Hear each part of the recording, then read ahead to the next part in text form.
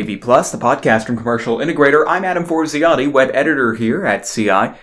Danny Forster is host of the TV series Build It Bigger and an architect who recently spoke to integrators at the Crestron Masters event about how the relationship between integrators and architects should work. He also apparently is a dead ringer for me in about 25 years, or at least that's according to our lead editor, Tom LeBlanc. Admittedly, I do think Tom's kind of pushing it a bit there, since the only commonalities Danny and I share are being lanky white men with glasses and short beards, but I digress. Anyway, Danny's point is more important in this competitive economy than ever. Why do many integrators struggle to build relationships with architects, and how can integrators learn from them in terms of doing business better? It's very disappointing to me that my clients don't love architecture as much as I do. They don't. It's a sad truth.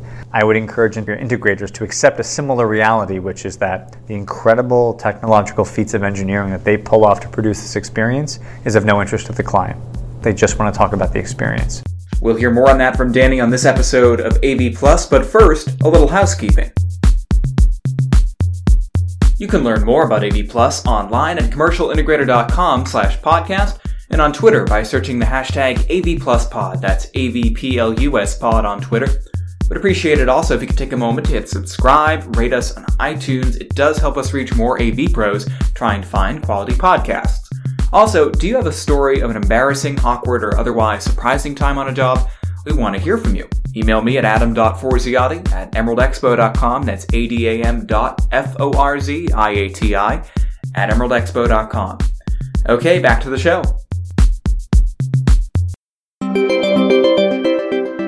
As a keynote speaker at Crestron Masters this year, Danny Forster was tasked with speaking on a topic he could shed the most light on for integrators. Luckily, as an architect, he's had many experiences to fall back on. The desire is to have technical expertise available to the client and the design team as early in the project as possible.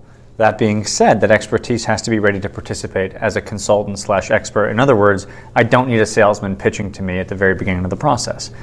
And that's really the crux of the issue, he says. The problem is that integrators often automatically consider the relationship with architects to be elusive, like a white whale. But Danny says his team doesn't really know anything about the complexities of tech integration, so it's really a question of who's hunting who. The point is that this back and forth tension doesn't really have to happen. Danny offers an alternative. In our business, when we have a consultant like a structural engineer, they work for us, right? We pay the engineer, they do design work, that design work gets bid. When we have a design assist, we will often have, say, a facade manufacturer who is going to be selling us the facade. They'll come in earlier in the process, pre-bid, and design almost alongside us to help us develop a solution that best works with their facade manufacturing. The AV folks could work analogously. They could get in early, educate us, onboard us, and we would then use them and essentially onboard them into the project. It seems like integrators could still learn a lot in terms of how they communicate with clients. It's a struggle architects face too. Danny's experience tells him it's best to pay very close attention to what you call certain processes and how you approach them. He says it's time to end tech speak, at least externally. You're not an attorney for someone who's in jail. What you're doing is you're developing an experience. So for me, rather than providing a needs assessment, I'd rather have someone understand what are the desires for the client. What are the goals of the project? Just understanding not how the technology can help them, but really assume they know very little about the technology and just hear their story. And from their narrative, from their very non-technical narrative, can we produce a technological solution? So maybe a needs assessment is the right word for the community, but from my perspective, it's really just about listening to the client.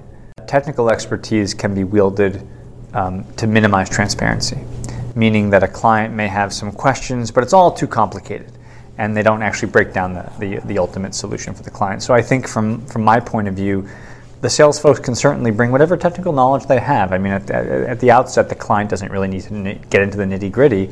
I think it comes down to the salesperson trying not to sell, but rather to develop a solution based upon and predicated on the needs of what the client has to say. Try and kind of whitewash your brain for a minute and don't show up with an a priori pre-approved set of ideas of what you think they need. I think that's a huge issue, which is walking in, seeing the space, hearing them say a few words, I get it, I know what you need.